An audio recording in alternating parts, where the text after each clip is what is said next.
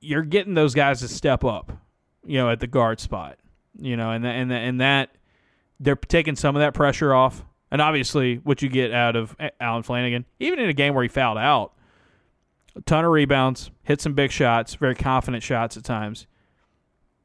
And then Jalen Williams, man, it's one of those things now where I think to the point with Auburn, it's like if Jalen Williams and Janai Broome are both playing well, I mean, Auburn's scary, but they can win with one of those guys playing well and the other one not having their best night. Janai Broome, again, a good matchup for him. Does some good work on the boards, does some decent work, defensively in this game, obviously being the rim protector and making sure that LSU doesn't get any easy ones.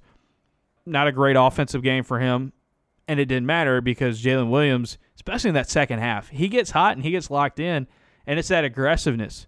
And we talked about it recently, Painter. It's like, and I wrote about it on Tuesday, like, this is not necessarily the Jalen Williams you've come to expect just because of his personality and his style.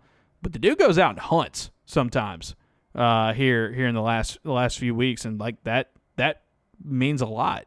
The veterans are playing like veterans, and especially when you play a team like LSU where it's so brand new, and they're starting from scratch basically. And there's several. You're going to play a team in South Carolina on Saturday that is starting from scratch pretty much.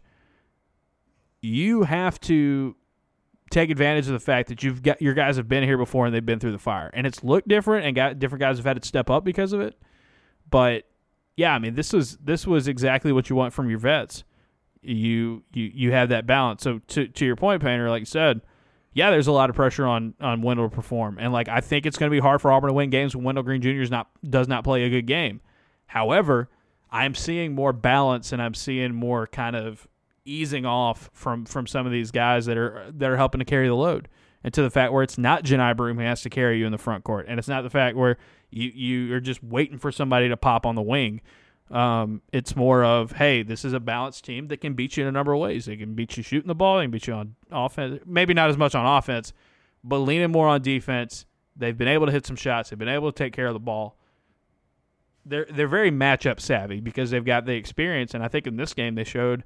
I mean, they had LSU's number from the beginning with their scout on defense, and it showed.